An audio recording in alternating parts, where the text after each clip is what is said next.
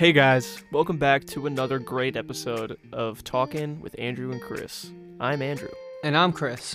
And you heard me correctly. This is a great episode for a lot of reasons. Today we're talking with our buddy Frank from the organization For the Nomads, along with, what was that band he was in, Chris? Only a legendary metalcore band called The World We Knew. Ever heard of them, dude? We got into a lot of stuff. We got into that, obviously, because how could you not? But more importantly, we got into a great organization that I mentioned, For the Nomads. Frank is spearheading this awesome thing that is getting help to those who can't work right now because of this COVID crisis. You know, we all know there are plenty of bands and artists that had to cancel tours, and we're all very sad about that because music is amazing.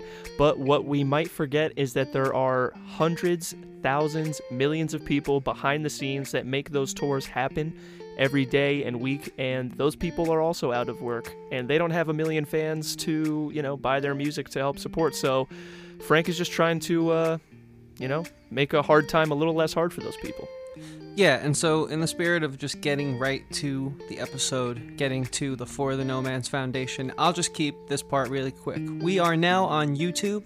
That is Talkin' with Andrew and Chris over on YouTube. We'd appreciate it if you guys could subscribe, like, comment, and check out this podcast in video form. We're also on Instagram. We're also on Spotify, Apple Podcasts, Google Podcasts. Again, you can find all of that stuff at Talkin' with Andrew and Chris. Talkin' spelled Talkin', apostrophe, no G.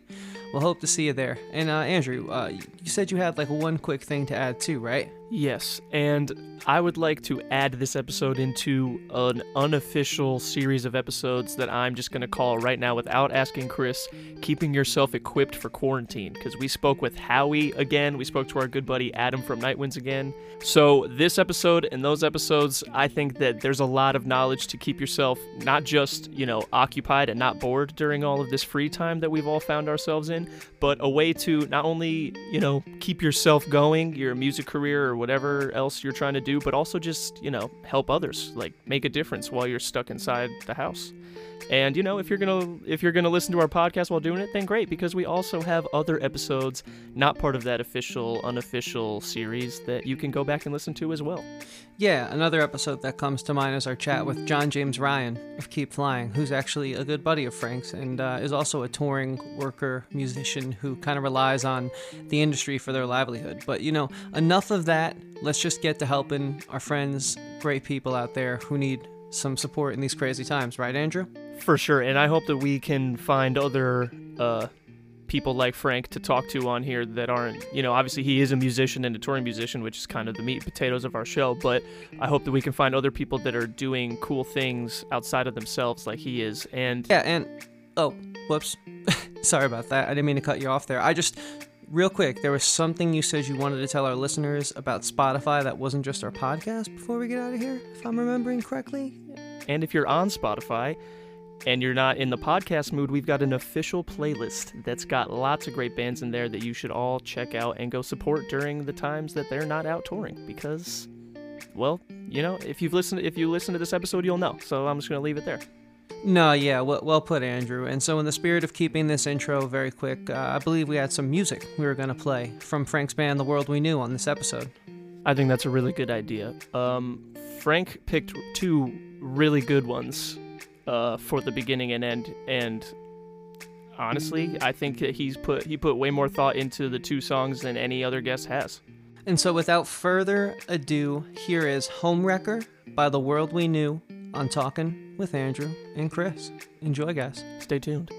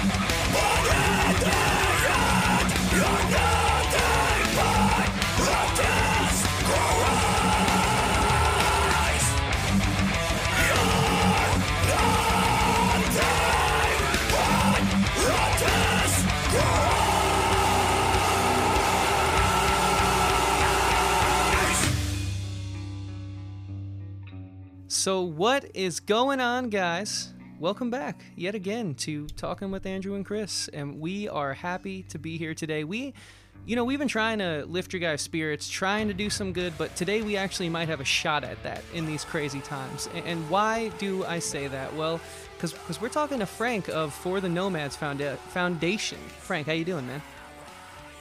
I am trucking along to be bare minimum about it.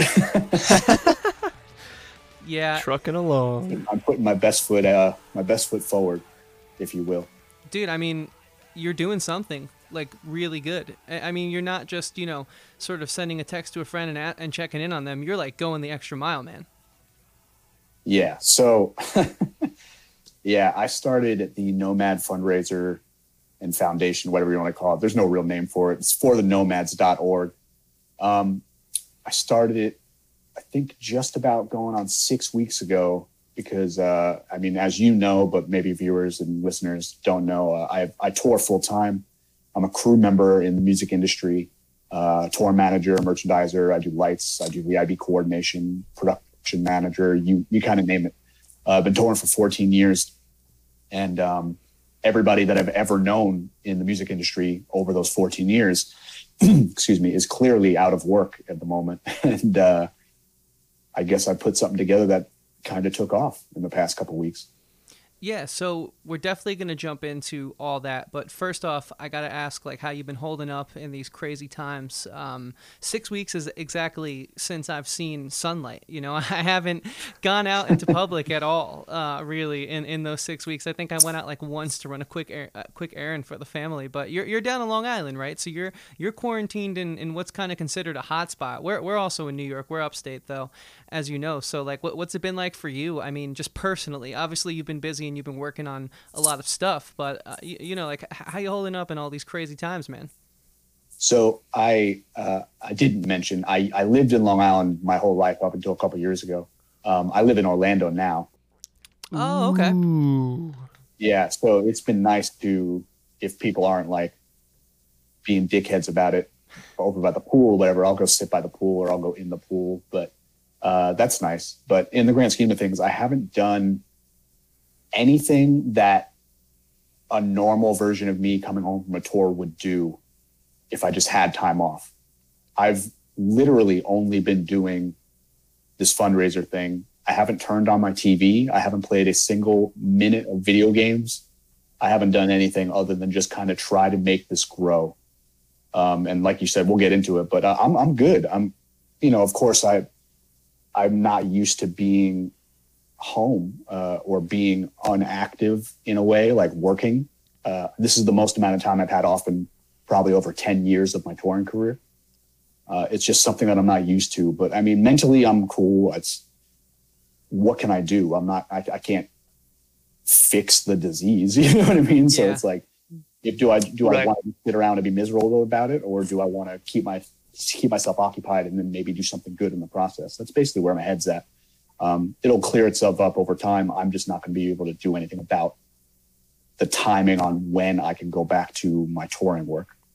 Yeah. No, that makes sense, man. So I'm assuming when you're sitting by the pool and all that, you got a laptop or a phone by you and you're networking and reaching out and just trying to spread the word on the fund, huh? I couldn't put into words the amount of hours that I've already put into this. And we're kind of just starting to scratch the surface. I know, so we raised $32,000 so far. Pretty sick. Yeah, it is really cool, but it's almost like the real world doesn't know about it at all. This has not left the music industry yet. There's been no real media about it at all.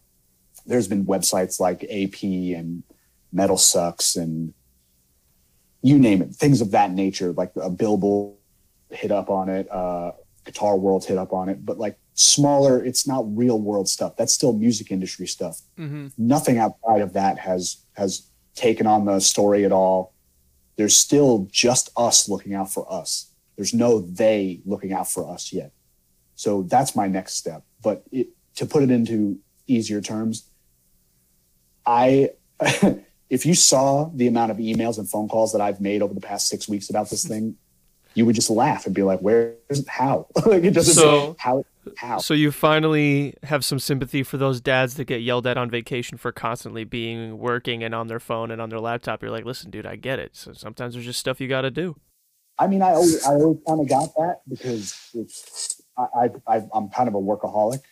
I tour, give or take 9 to 11 months out of every single year.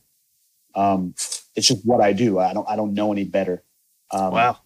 I don't have a family. I don't have a girlfriend or a wife at the moment. It's just one of those things where this is all I know how to do. So when I noticed that the fundraiser like did pretty well right off the bat, I was like, oh, okay.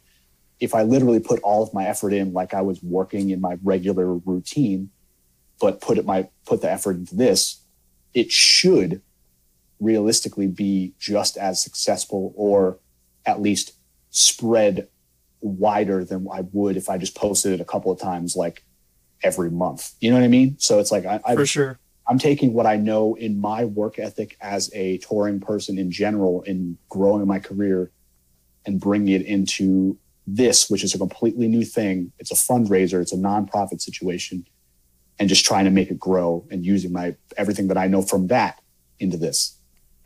Yeah, no, dude, I totally feel that, man. I think that's the one thing about sort of growing up a punk rocker. Like for years, I was in a post-hardcore band, and we did the thing for a little while, you know, a couple like full USs and whatnot, and so you learn very quickly that is a style, that is a genre of music that is not going to help you out.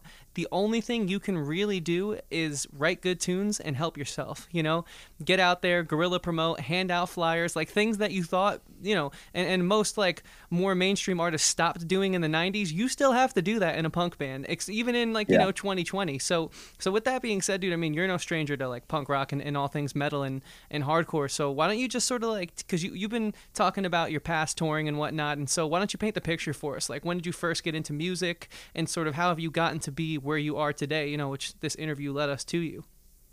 Yeah, so I'm 31 right now. I'm not old by any means. I feel old every now and again. Especially since I can't get a haircut, my grays are shining through and things. Dude, tell me about this haircut thing. And my dad is my barber, and I just can't get to him. So. What? Yo, go see him. Well, no, I understand. So yeah, I'm 31. I've been playing in bands since 8th grade, which was 2001. Whoa. Yeah. But before that, I was obsessed with music as early as I can remember, if not 2nd grade, then definitely 3rd grade. And I don't know the math on that. So that's 5 years before him, 2001, 97, 96 would be the year. 96 or 97 is my guess of when I first like got really into music. And it started with new metal, like Korn, Slipknot, Limp Bizkit, things of that nature. Hell yeah. And it just made me feel a certain way that nothing else did. I still do. I love baseball. But I didn't feel that way about baseball. I enjoyed playing it, but I didn't have the undying, I can't think about anything else other than this feeling for baseball. And music was the only thing for that, or in that realm for me. So in 8th grade, I moved to a different town in Long Island, and I met a bunch of kids literally the first day that are still some of my absolute best friends today. And they just were like, hey, you look like us. You're the new kid. You're wearing like, I probably walked in with a Slipknot shirt the first day. And that's hard. Yeah, I'm dead serious. I had like long hair, like down to my chin, and it was parted because that's the style in 2000. If you weren't parted, I don't want to be a part of your life. There you go. That's real. And then I was wearing huge baggy pants because that was the style back then. And, did it have the chains and buckles on them? Knowing me, I probably had like the biggest dog chain and the longest chain you could possibly find. Yes. If it wasn't that, I was wearing UFOs for sure. There it is. The ones with like the long straps with all the little metal rivets in them. Yep. Yes, absolutely. Word. So anyway, they You're basically a pro. yeah, I knew my shit, believe me. But I came in, nobody knew me. I was brand new to the school district, and those kids came up to me and were like, "Hey, you look like us. You don't know anybody. Come have lunch with us." And then basically like sat down. It was very awkward, obviously, because I don't know. I'm in 8th grade. I don't know anybody. It's a whole brand new experience. That's when you really start like finding yourself as a human, you know, not as an adult, of course, but just you're a teenager or just about to be a teenager. You're learning. That's when you're like, wait, I can have thoughts that are my own. Exactly. Yeah. Yeah. And we sat down. They were like, "My name's so and so, so and so. Nice to meet you. Nice to meet you. So do you like what bands do you like? I like these bands. You ever sang in a band before?" I was like, "What?" I was like, "No." And they were like, "Oh, well, we all play in a band. We need a singer. Our old singer just quit or whatever. You should join our band." So I went over there that Friday. Like it started on a Monday, I would assume school, who knows. Went over and in my first band, I just started yelling and I didn't know what the hell I was doing. And that's great. That's just about 20 years ago now, which is just crazy. And I've never looked back. Yeah. Yeah, so you were in The World We Knew for quite some time. And you know, like you said, pre-pod, you guys did the thing for a little while, for quite some time. You had like a 15-year anniversary not too long ago, if my information is correct, yeah? Yeah. The band I just referenced in the 8th grade scenario is not The World We Knew, but yeah, I started The World We Knew in 2004. So it was only a couple of years later after that story kind of happened. Any of those early members in that band as well, or was that just a different group of kids? No, different group of people. Okay. Yeah, it was people that I met through going to as many shows as I did when I was a kid. And what's funny is last night I was watching videos from that era of my life because a friend of mine from that general era of time found his old camcorder during this quarantine, and he started uploading videos and stuff. Gotta love that.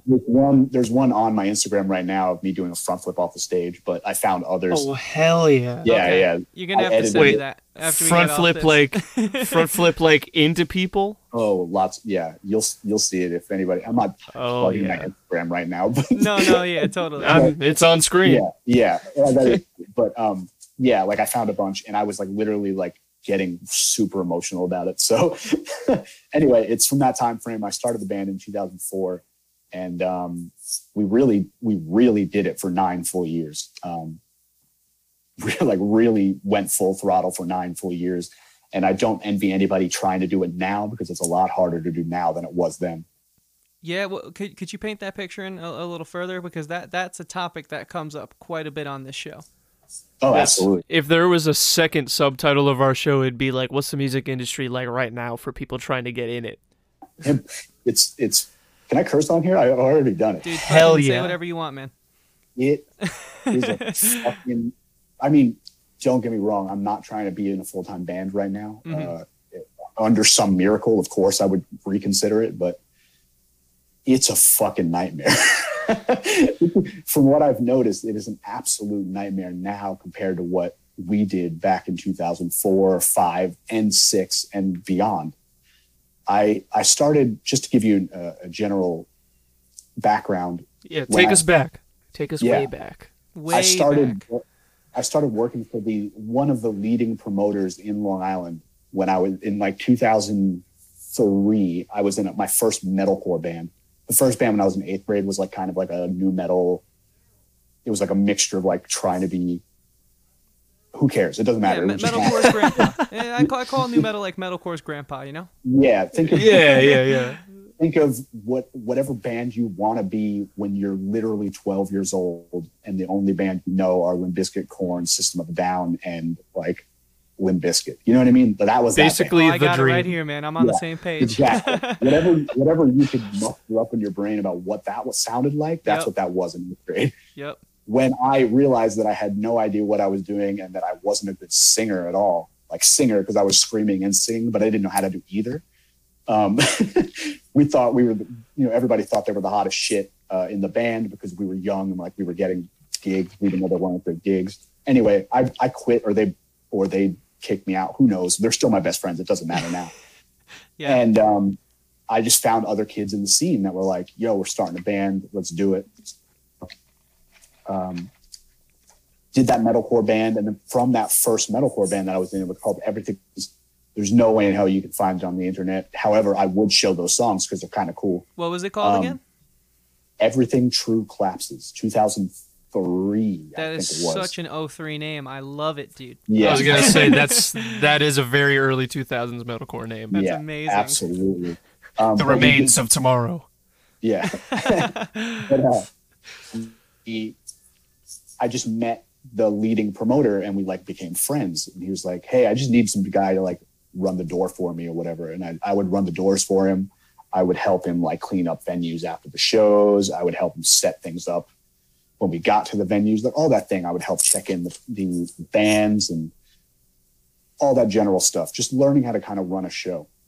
And then once that band broke up or I quit or whatever the situation was, I started The World We Knew when I was working the door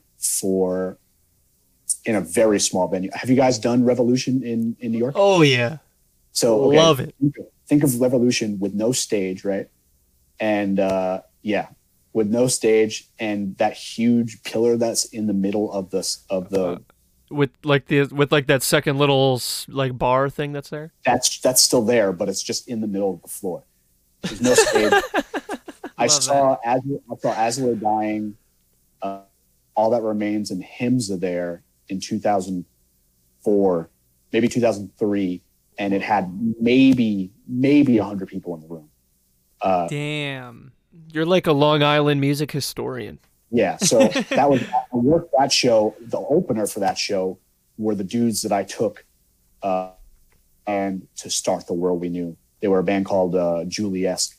And that was their like final show. They were done.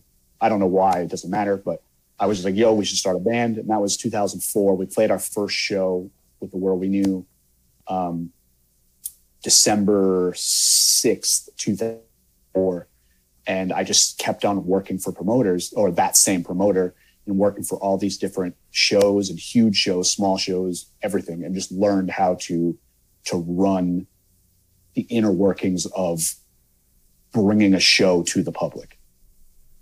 Yeah, maybe I'm going off on a tangent. I don't even know what we're talking about. No such thing as a tangent on this show. That is very true. And so it kind of seems like from a very early age, like anything you could do to get your hands in the music industry, you were going to do it. Whether it's, cleaning floors to checking in bands to just being behind the scenes, like you were all about that then. Yeah. Okay, so now I'm back on track. Yes. So once The World We Knew is kind of playing, that's what it was. So I was working for the guy, started The World We Knew. This goes back to my early work ethic with you saying how like kind of in punk rock and hardcore, there's no guarantees. It's just, you have to really work for it. That's where we're getting to, how different it is from now and then. Yep. It all comes full circle. I would literally print out flyers because that's what we do for the promotional company that I worked for, the promoter. And I would stand every single Friday at the exact same time. It was 6 to 9 p.m. at the mall, the most popular mall in Long Island, or one of. And I would sell tickets and hand out flyers until the mall security would kick us out because they knew that we were like selling stuff. Obviously, we don't have like permits, or I don't know how that works, but yeah, exactly.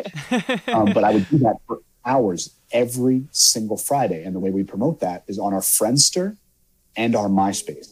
Whoa, Friendster, you're really hitting a deep cut. Like everybody had a MySpace, but not everyone had a Friendster. I don't know how old you guys are, and I'll find out once I ask the question. Have you been on Lipstick Party?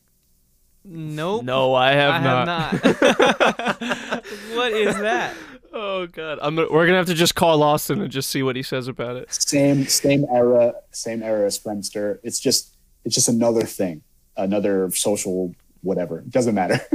But that time frame, it was easier to reach your audience, whatever the situation was.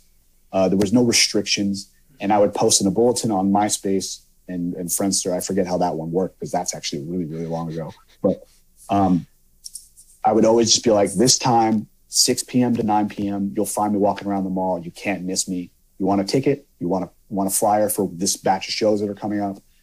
I'm your guy. And I did this until 2006, and The World We Knew at that time was an extremely popular local band.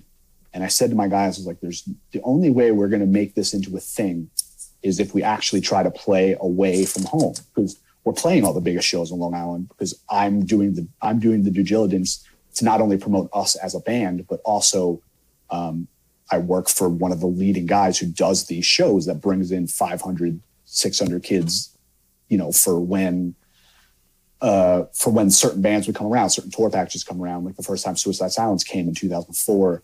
I don't know if we played that, but I mean, I was working the door for it. Mm-hmm. We played everything that came through. The first time Job for a Cowboy was around, and they're not. Oh God, I haven't heard that name in so long. Yeah, they're not disgustingly popular now, but yeah. In 2003, 2004, 2005, and so on, they were the biggest band of that genre at the time. Yep. Not only that, we'll sell more merch because people know who we are, and we're actually a pretty cool band for being just like a local band that hasn't toured yet. And it just blossomed from there. So the difference between then and now is, number one, everybody just utilizes their social reach or lack thereof for whatever gain they think they're getting from it. But it's not enough. There's no real work to be done there if that's all you're relying on. When I started, I would literally hit up hundreds of bands around the country, not the world, but around the country, being like, hey, these are all the promoters from Long Island. I'm going to give those to you so you can contact them if you want to come to Long Island and tour and play shows. Give me your contacts from your area. And that's how we started touring. Yeah, it's very grassroots. The good old days. Yeah, now I guess Before we have Facebook groups, but there's just so much competition in there. I was going to say, that's the grandfather to the DIY Facebook post group. Yeah, I don't even know what that is, thankfully, because I don't really want to know what that is. What it is just an intense sort of, it's almost like the craziest eBay bid you've ever been in, where you're just trying to like win that prize and you don't care. Like the community aspect, I think, because of social media, and here's why I bring that up. Like, you're just trying to outbid the other person, whereas when I was growing up in like the chance theater scene up in Poughkeepsie, you know, like 10 years ago and whatnot, like I did the same thing. I used to work the door for Killer Cool Entertainment. I handed out the flyers, I checked the bands in, the whole nine, and it really seemed like there was like a community. Like, cool, so you're gonna open up for Memphis Mayfire this weekend, but then like, yo, like, listen, man, I know I work for you and you want to give me all the opening shows, but A, we don't want to oversaturate, and B, there's a lot of other bands in our local scene. We can make this thing bigger if we share. And it seems like the internet has kind of knocked that community, that like brotherhood of like all being in punk rock together aside. I mean, that's just my opinion of it, and from what I've seen. Everything from that, what I see now, and this goes into real behind the scenes stuff like management, labels, agents, things like that. Everything is, what can you do for me, and not what can we do together. And it makes me not want to be a part of it, but those aspects of what I do are no longer in my life. I used to be a booking agent. It was one of my biggest nightmares. I hated it, but it was the form of income. Now I'm fortunate enough to where I've done enough in my line of work and in my career to where I could survive off of running the clothing line that I run, and also being a full-time touring person as a tour manager, merchandiser, whatever, like I said earlier. So I took the crap that I didn't like of my music industry career and I threw it away so I could strive off of what I actually do enjoy and care about. But yeah, you're right. It's very much a what can you do for me, not what can we do together kind of vibe, which is what I did feel when I was younger. Which is kind of weird because, like, you'd think that with the internet, with everything being so accessible, that like yeah, sometimes it feels like you're like, oh, well, there's already like 100 people doing what I want to be doing, so why should I do it? But at the same time, there's only 100 people doing it because everybody can do it and you have the means. So you'd think that with all this extra room, so to speak, like that people would be like, yeah, here's how I got all these subscribers. You could get all these subscribers and we can all be having a good time together. It's a matter of who wants to really put in the work and who says they want it. That's the major difference. True. Anybody could have done what I did with the Nomad fundraiser. Anybody. I just happened to do it. I'm not going to say first because I'm sure I wasn't first, but I just happened to do it very quickly from when everything went down to executing it in a way where that's the only thing that I started to do for the remainder or for the duration of the time that I had up until this point. That's all I've done. So you could have done it, but do you want to put in that work to do whatever it is you're trying to achieve? That's the whole thing. Some people are, some people aren't. Yeah. Now let me ask you this, man. For sure. You're clearly a vet, and I'm sure when you were in the world, we knew like you were content, and when things were going well, like I mean, I would have to assume that this is at least what me and Andrew are working for. Like once that gets going, we're gonna do everything in our power just to make that just keep going for like the rest of our lives, almost. Like a career band. So I mean, take me through the process of like 9 years of success, and then it kind of just like falls apart. And like, how do you like still want to grind and build something new after like, was it defeating? Was it difficult? Because I would have to assume that was your baby, but here you are building this foundation, running your own clothing line, out there tour managing. Like, how'd you overcome that? And like, what was that like? I'm still bitter about it. Okay. Been there. Bitter for different reasons, I think, now than what it was. And I'll explain. So like I said, in 2006, I was like, maybe we should start touring. I had to basically kick out my whole band because they didn't agree.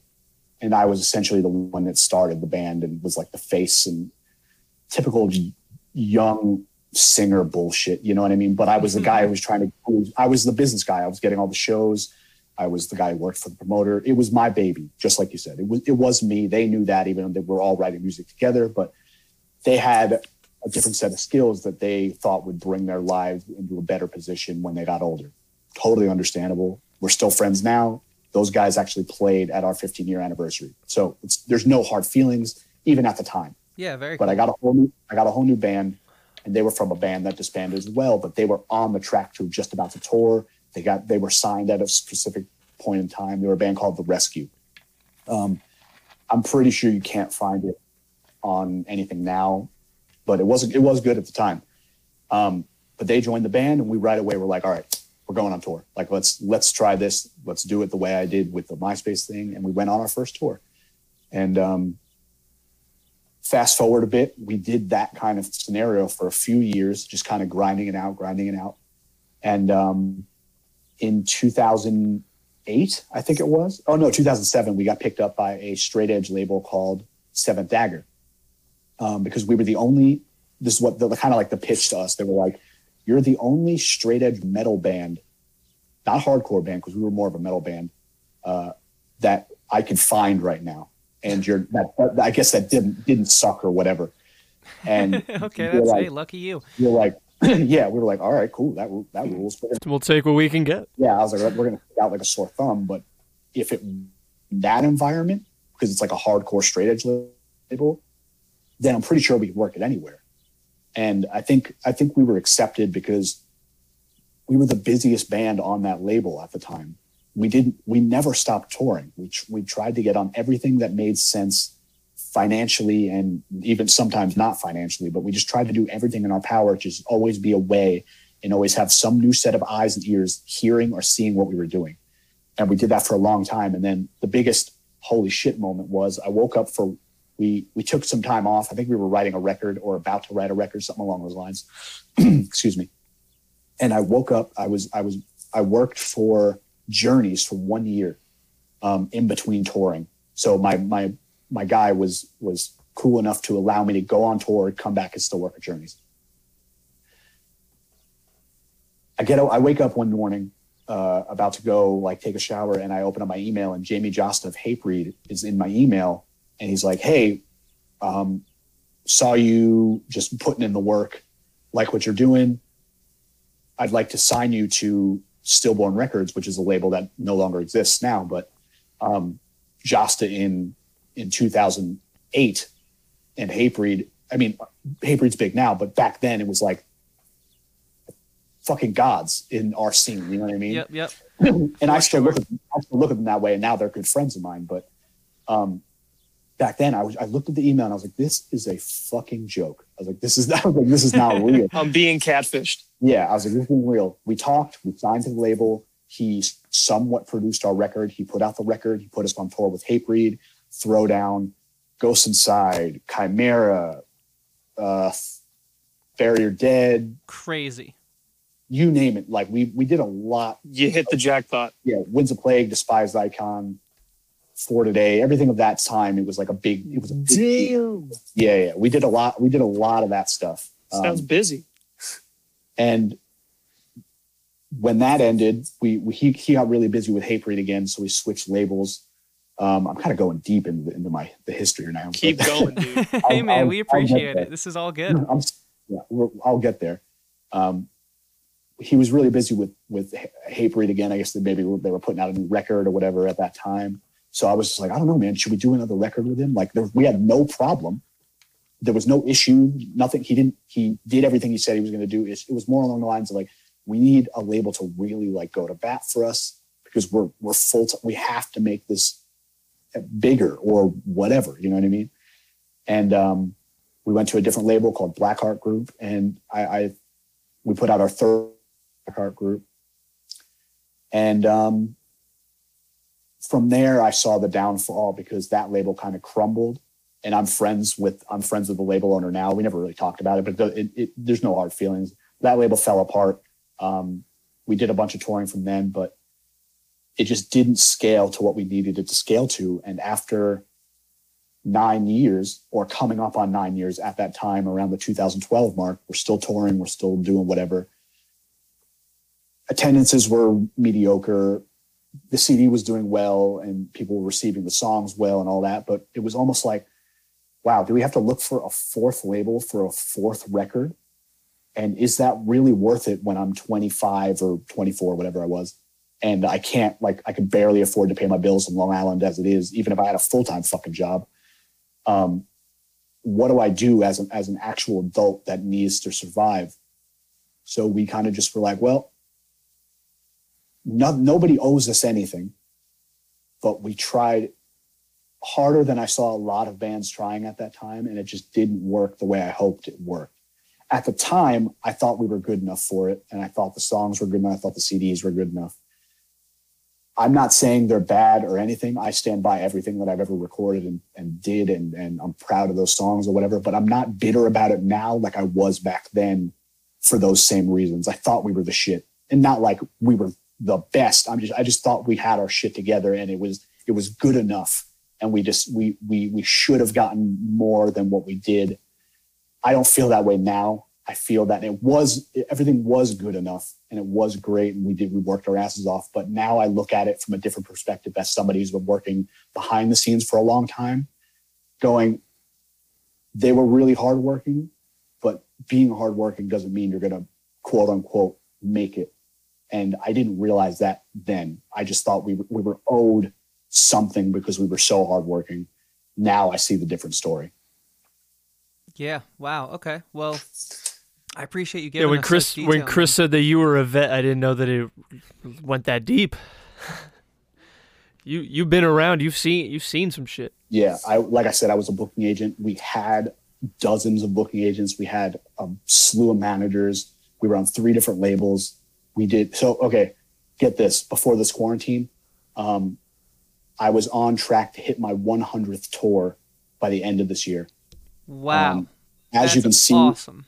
As you can see in the background behind my head, if you're listening to this, of course you can't, but check the video. Trust me, he's not lying. Those are all tour passes in those frames right there. So I thought they were like Pokemon cards or something. yeah. So it's one of those things where I'm bitter about it because I wish it could have gotten to a point that made more sense for me as an adult. But we did so much. We did more than most bands do now. And we broke up 7 years ago now. Mm-hmm. So I'm just bitter about it just because, maybe I do think we deserved a little bit more, but I'm not bitter for the same reasons. It's just, I've done a lot, we've done a lot, and it's cool. I'm cool with the fact that it didn't work out, because now, going back, we just did our 15-year anniversary. 2 nights, sold them out. It was really, really cool in Long Island. We did it at that small venue, Amityville Music Hall in Long Island in Amityville. AMH, we know Love it. Yeah, 2 days. Everybody that I've ever loved was there for the most part. We had people travel from all over the country. It was really, really, really cool. And I was hoping that I wouldn't get the itch after we did the shows. I was like, we could do this. Like, we could do this again. I didn't get the itch. We played 2 hours and did way too many songs with a bunch of different old members, new members. It was great, and it was a good way for me in my mind to close it down. Where I'm glad that I wasn't like, yo, we should really do this again. And that feeling not coming back let me understand that I was okay with how things ended. So you got your closure, which I don't think most people in your situation can say. Yeah, I mean, we'll probably end up doing some shows here and there just throughout the years, just because Sure. it still does work. And when I say it does work, it's like there's people out there that do know who we are, and you can put us on a bill with fans of that general era or have been around for a while, and then their fans may not remember, like they may not be listening to us often or whatever, but they'll see our name and be like, holy shit, really? And come out. It's one of those situations. I'm okay with being that because it's fun for them. It's really fun for us. And it's not my career anymore. If it doesn't go well, or the show is mediocre and nobody knows who we are and we don't sell that much merch or whatever, it's not that big a deal to me because the people that are there that know who we are didn't see us for nearly a decade, and it's fun for them, it's fun for us, and I can afford to do it now. So Yeah. Exactly. Nothing to lose. exactly. It's one of those things where if I wanted to go on a week-long tour to like hot spots around the Northeast, I'll fucking rent a van and I'll do it because it's fun. But me 10 years ago would be like, oh my God, like our van's probably going to break down. I have no money for this. Like now it's strictly just a good time if we decide to do it. But those shows were a closing point in my life where I was just like, oh, I don't feel that way anymore, but it was still one of the best weekends I've ever had. I'm cool with that. Beautiful. And so then from there, I'm assuming you transition right into the touring lifestyle behind the scenes, being a tour manager, being a merchandise manager, right? Or do you take some time off? Or You want to know the real story about that? Sure. I mean, hey, man, Always. we got time. As long as you got time, we got time. We played our final show in Amityville at Revolution in March. I don't think, maybe it's right. March 13th, 2013. Something like that. Whoa. Last show, it was incredible. It wasn't sold out, but because Long Island music scene at that time really dwindled compared to when we started. But we probably had around 400 people in that room, which is good. All of our friends' bands played. It was a great send-off. Played the show, really emotional night, obviously, because it was the last show of our quote-unquote career at that time. I went to my buddy's house in Queens or somewhere in Manhattan, doesn't matter where he lived, and he drove me to the airport at the crack of dawn the next morning, and I flew to Montreal and started tour managing Bam Margera the next day. Wild. That is Wow. crazy. I mean, I don't want to. Okay. I don't want to take too much time away from like getting to the real meat and potatoes of this thing, which is the foundation. So, but I mean, you know, Bam Margera's history. You is can't very mention well- Bam and then not talk about him. Yeah, exactly. It's very well documented. So, like, what part of his life did you tune in at? And was it chaos or was it smooth sailing? It was chaos. I always like saying, I didn't make it. Of course, I made money in my touring career as a musician. Not a lot because, you know, you're splitting it between bandmates and you're not making a lot anyway because you're not a big band. But I always say that I didn't make a cent until the second I got off stage from that last show that The World We Knew did. Because the next day I started my actual career. You know what I mean? Never did a bus tour before. Got off stage after my band broke up. Went to my first bus tour literally the next morning within 12 hours. Got off stage, walked into the first time I ever made a real paycheck in the music industry. It's one of those things where the doors opened and I like yeeted myself into it. You know? Sometimes you gotta. Yeah, just threw myself head first. And I was like, holy shit, I can actually survive while doing something that isn't the same, but I still love. And touring right off the bat from when we broke up got a whole lot different for me from there. But I learned to love it more because it was pressure, but it was different pressure. It wasn't pressure on my shoulders anymore as an artist. It was a pressure of just do your job correctly and make sure that the person you're working for is taken care of. And yeah, Bam Margera was the first tour I walked into after The World We Knew broke up, literally 12 hours after the show ended. Wow. All right, I don't want to get too much into it because, like Chris said, we got to get to the actual important part of this episode. But just really quickly, when cameras aren't on and looking at him, is he still as insane and crazy? Absolutely. That's all I wanted to know. That's Wow. insane. He's super rad. I came in at a time where he was, and he'll tell you himself, he was spiraling for sure. Ryan, his best friend Ryan passed away, Ryan Dunn, and Yeah. it was a rough time. He just didn't really know what he wanted to do, I think. And him and Jess is his brother, who plays in CKY. Him and Jess started a band, and my buddy was their booking agent and just asked me if I would tour manage it because he trusted me, and it was a big client at that time, and he just needed somebody he trusted on the job. So I came in a really rough time for him, but I did it for 2.5 years. He is a great dude. He's a great guy. He's not a piece of shit. Of course, he's crazy, but that's because you can do whatever you want. You know what I mean? When you're that level of success, you have those finances and people know who you are no matter where you go in the world. You can get away with stuff like that. That's besides the point. He's a good dude, and it was a crazy point in our lives for sure. But yes, to answer your question, cameras on or off, he's the dude. He's not playing a part.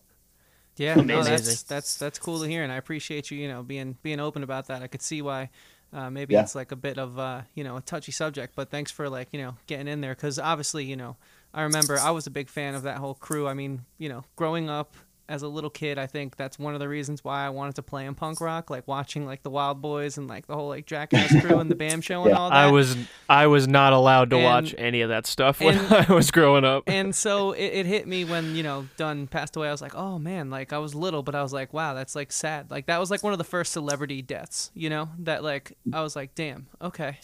To touch a little bit on those scenarios while I was with him, and this is just the start of my career working for bands. Like I said, I had Thanksgiving dinner with his entire family. All like Tremaine and Cossack and Chris Pontius, all those dudes came to the Hollywood shows. Pontius was selling merch for us at one point. Like Wild. Now that's the perfect merch, dude. we went to Dunn's grave. We stayed at the house more times than I can remember. We skated in his skate park in the backyard. You name it. I lived, just like you said, I lived a dream working on my very first batch of touring the second my band of 9 years broke up, right off the bat. And I did it for 2.5 years. Not consistently because they weren't touring like the whole year of both of those years, but that was the start of it. And it was incredible. So it just opened up my eyes to being like, wow, this is still an okay life, even though my dream essentially, quote unquote, got crushed in what I truly care about. It is like, there's still an out there and I'm still enjoying what I'm doing. So Yeah, and I think there's was something, like sadly poetic about the fact that like as you were sort of like, bitter and upset about what you built your baby sort of like, for lack of a better word, falling apart right in front of you, and then you go and you link up with Bam at this point in his life, yet there is still, like you said, like financial stability for the first time. That must have been just a crazy whirlwind of emotion and thought and contrast when, at least with me thinking about it, I can only imagine what it was like for you. I think it's the first time I felt like I was an adult. Okay. Yeah, I think it was the first time I felt like, I was tour managing the tour and like I was the quote unquote boss or dad, you know what I mean? But I'm not the boss. He's the boss. But it's just I was taking care of something that was bigger than me and my band, and I was making real money for the first time. So I think I was 25. I could do that math. It doesn't really matter. But 2013 is the first time I felt like I was like, oh, I feel like an adult for the first time. Yeah. No, I hear you, man. I'm still waiting for that moment, so I'm looking forward to it. Yeah, to answer your question, me and Andrew we're both 26, so we've had our fair share of up and downs in the industry, and we're still trying to find our footing. But like we have that passion and that fire, and this is very inspiring chat. Now we could pick your brain about this type of stuff all day, but you actually have like a super awesome cause going on right now. You're not just, like I said earlier, sending a text and checking in on your fellow crew members and tour managers and merchandise managers. You're trying to do something for them. So why don't you just get right into it? Talk all about anything you want to say about For the Nomads. We want people to hear it, and we want to know like where you see this thing going and sort of like what you are trying to accomplish with this whole foundation. So leading from the BAM talk, I could definitely get there. Perfect. Once that ended, I was already working for other bands in between, and then starting to pick and choose my battles between what tours I do and what I don't do, what kind of money I'm worth, trying to understand that whole thing, and just trying to find myself in the behind the scenes version of my new career. I worked for bands and artists like Yellow Wolf, Hatebreed, The Browning, We the Kings, JID, Earth Gang. The list goes on. It's a long list. AJR. Wow. A diverse list. Yeah. We talked about it earlier, Disney on Ice. I did Disney on Ice. Oh, damn. You The got me crowning so pinnacle of distracted with BAM and all this other stuff. I forgot to bring it up. Yeah. Disney on Ice. Amur is another one that I spent a long time with. I spent a lot of time with a lot of bands.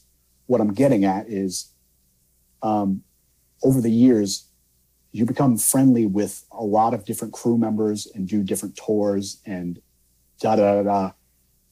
And I've been broken up. So the Whirlwind broke up 7 years ago. That means for 7 years, I've been only doing this. I started that clothing line, but I don't make a whole lot of friends from doing that. That's more business. It's catclothing.net if anybody wants to check it out. Cool. But, we'll plug it into the description. Yeah. But did that. Where I really made my relationships was through touring with all those bands, meeting all those crews, doing all those tours. And like I said earlier, almost 100 tours. I was going to break that at the end of this year, but everything happened. Everybody that I know over that time, like I said very early on in this chat, isn't working anymore. So all the memories that I made with all those people for that many years, 14 years of touring, nobody is working right now. Nobody can pay their bills unless they have this weird side hustle that just happens to work for them. So I took it upon myself. I'm thankful enough to where I have a good savings. I'm pretty frugal. My parents have taught, half of my family has taught me pretty well. And I'm okay at the moment, but I couldn't help but think if the 21-year-old version of me just started to, or let's call it 17, because I dropped out of high school and left my house permanently at 17 and went on my first tour. The 17, 18-year-old version of me who just started touring wouldn't be able to deal with what we're dealing with right now. So I thought, I'm okay. How could I help everybody else and maybe help myself in the long run? But how do I help everybody who may be in a worse position than I am, people I care for, and then in the grand scheme of things, people I don't even know that may be in a tough position as well. How do I help them? So the Nomad fundraiser was what we did. It's my best friend Tatiana and I, who I trust with anything. I met her on one and all of the 5 years of Warped Tour that I did. And we're basically we created a donation platform to where anything that you donate to our cause, we're going to split evenly between whoever hits us up in the touring crew member community, not band members, because bands have their fans already. In the touring crew community, we're splitting evenly between them as long as they have proof of employment and proof of the tours that they lost, whether it's pay stubs or through management teams. I've been around the block a few times. I know what managers are real and things of that nature. You know what it looks like. Yeah. So it's a very DIY effort by crew people for crew people. There is Music Cares out there who does the same thing. And there's Live Nation too. And there's a trickle of a couple other different communities and companies. But Live Nation Music Cares are the big dogs. They've been around forever. clearly they have backing from huge corporations. They're fine. They're doing good things, of course. That's not a dig at them at all. I applied for Movie Cares because I'm not working. I could use the help. But we are the direct to consumer style of crew to crew member help right now. And we started 6 weeks ago. And we announced yesterday that we're cutting off round 1 of donations at the end of this week. And I know will air at a different time, but that means that round 2 is opening up May 2nd or May 3rd for a new round of donations for different crew members. Because to date, we've had, I don't know, give or take 200 people hit us up, and we're taking in around 140 legit ones already. So we're doing those payouts at the end of this week. So we're paying out donations to over 140 different actual crew members from the two of us doing our due diligence of spreading the word of this around.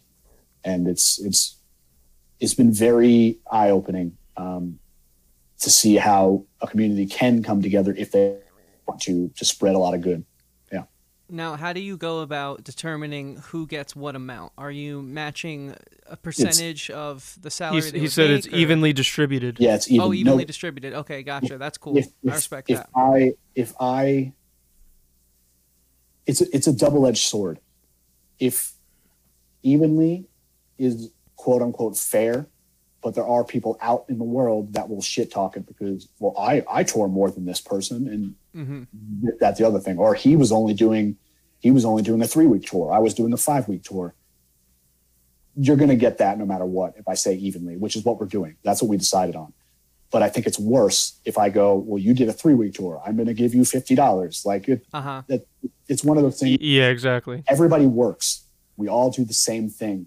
Whether it's full-time or pseudo full-time, everybody does this same thing. We all tour. We all deserve a little bit of help when we're not really getting anything from our governments. We're all, for the most part, independent contractors. It's a tough, what we do is tough, and we're not really being looked after. So to be even with everybody, I feel is the more fair way to do it. And right now we're at a little bit over $32,000, and this will last until the end of the week. And then we'll pay out the first batch of people that we accepted through applications. And then we're going to open up new applications for May 2nd and do those donations for all of May to new people and continue the process until it's a train with no fucking wheels. So is this something that you are going to just from now on, this is in your routine, this is a part of the work you're going to be doing along with your clothing line and touring, or is this sort of like a temporary solution just to help during these crazy times? Have you even thought that far ahead? Yeah, I have so many ideas with it, some of which I can execute and some I need a lot of help to execute. And I'm finding it to be pretty challenging to do it as a 2-person team. But we're growing. It's a matter of keeping people interested. And I'm finding that it is tough to keep specific, I'm going to call them nomads, the crew members, to keep them engaged, even though we're trying to help. Because the more people get involved, the more it spreads, the more they can get help. You know what I mean? It's hard keeping them the most engaged. So I'm trying to sort different avenues of getting other partners on board to continue to help spread the word, and also just grow it to get eyes on it. So we're thinking of a lot of different ideas every single day that are growing. Some are really good, some are pretty shot, whatever, but that's any new business or new avenue that somebody's trying to accomplish. I have a couple of ideas that could keep this going for, I'm not going to say the remainder of time, but I can make this work for a long time if it makes sense. I think we can easily keep the website open, of course. You know, that's no big deal. It's just a matter of keeping people engaged, and how do we keep it growing and surviving after the pandemic is a dying thing, and when we can get back to work, where does it make sense from there? I'm not going to reveal those secrets yet, or whatever, what we're trying to accomplish, but I think we can keep it going in specific ways over a long period of time if people want to also be involved, because it's a team, it's a crew effort. every tour has a crew that works together to accomplish something, to bring a specific show to your city and to your state. That's what's going to help this be what it is next year if we want it to go that far. The year after that, if we want it to go that far. Yeah, for sure. And I mean, I know you're up and up on the news, and so we don't, I mean, even when we can go out in public, it's so right now they're saying, still masks on, and, the shows are going to be smaller. And so it's, I mean, Right. that's why I asked, because the fallout, I mean, most normal people can go back to their office, right? They can go back to their 9 to 5. But for you guys, like the music industry still might be on hold even as the rest of the world starts to pick up the pieces. So that's sort of why I was curious about, like, And it's cool that you, like, I mean, obviously you are in the world, but it's cool that now there's something that people definitely don't think about at all. Like, I'm sure you see it all too, like all these people posting like, oh, I was supposed to go see this person today, or I was supposed to go see this concert tomorrow, and like, it's so sad. But like, nobody, even at the show, if everyone's doing a good job, you don't even think about the crew members that are putting that show on. And most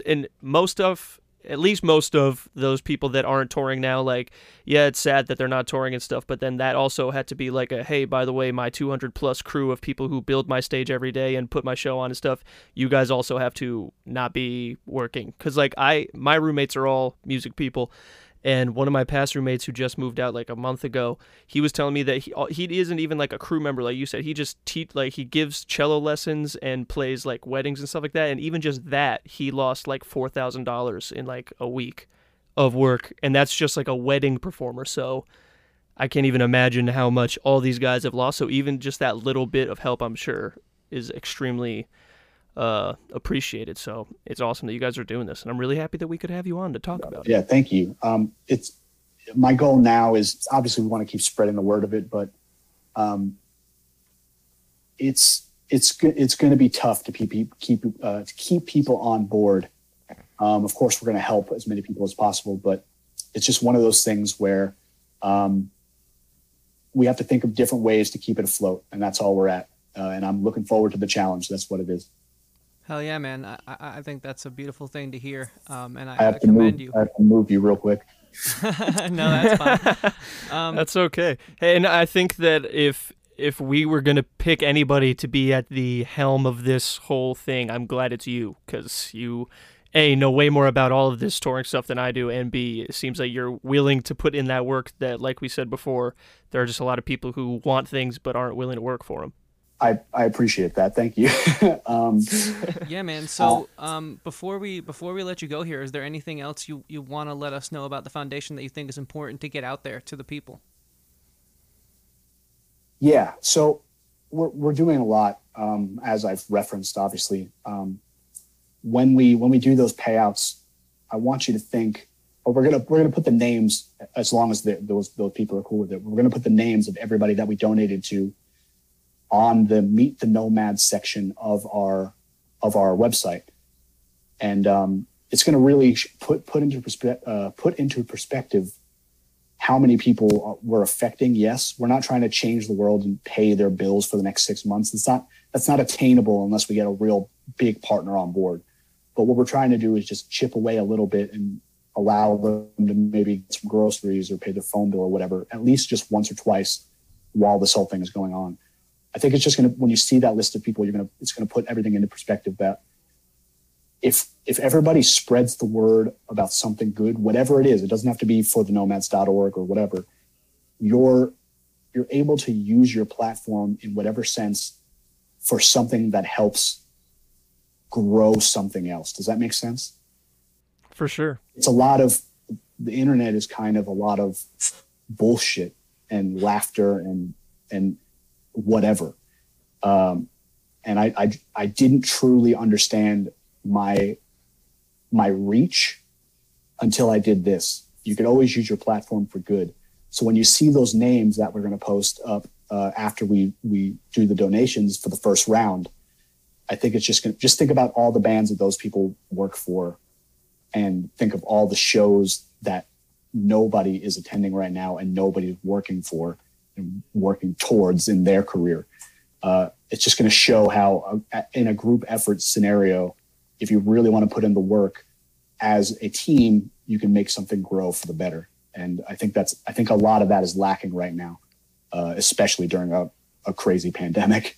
Yeah, dude, I think that's just an amazing sentiment to carry. A lot of it's all negative. I mean, we all watch the news, so we all at least have seen sound bites of the craziness and people's reactions and whatnot. So I just think that's a really, on top of it being attributed to your cause, I think that that's just a good sentiment to carry throughout the entirety of this this whole pandemic that we're going through together. And I think that's what your foundation really does best is just shows that, like, you know, now it's time to think about other people. Like, you might be able to work from home at your office job, but with that being said, like, we're all going through this pandemic together. So if you can help, you know?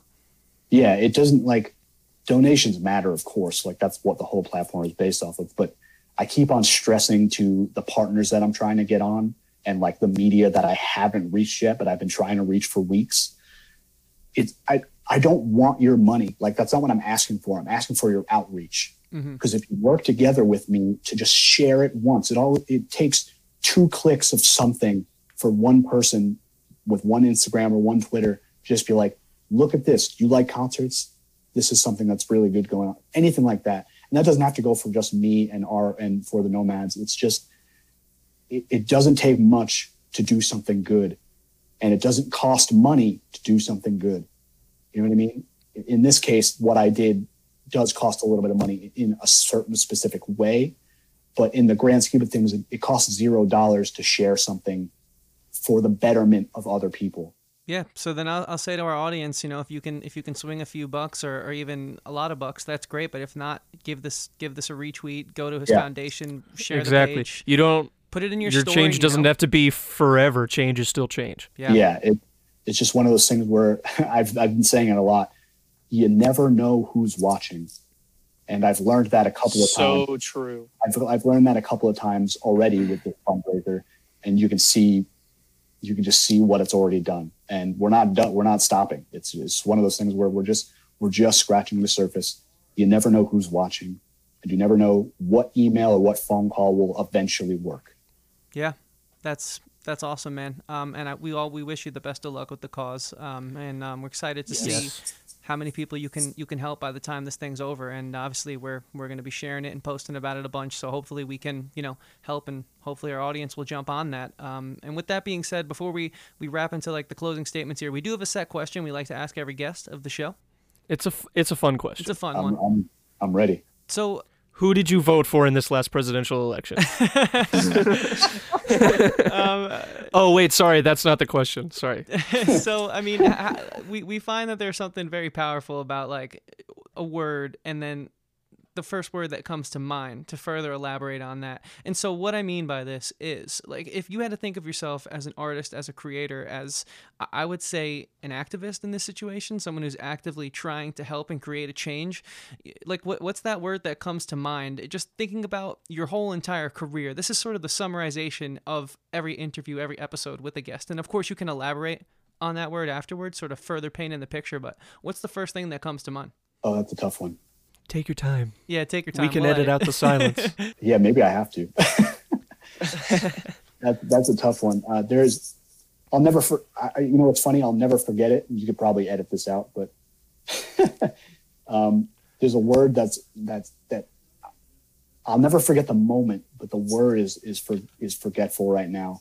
I was sitting in the dressing room during the last show of a tour on my first run in Australia with Yellow Wolf.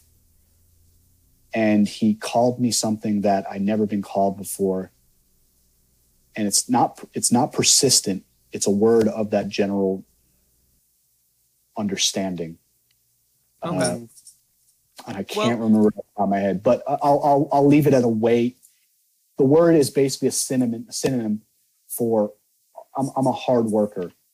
And maybe that's not what I want to use in this scenario, but you got to put me on the spot, obviously. No, totally, and that's sort of like the whole thing of this. So when I'm dead and gone, Tenacious? No.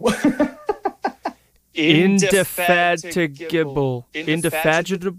Well, I don't even know how to say this word. That's one for sure. That's got to be it. Yeah. No. Unfortunately, I don't remember it. Well, let's just off go with the top of my head. persistent then.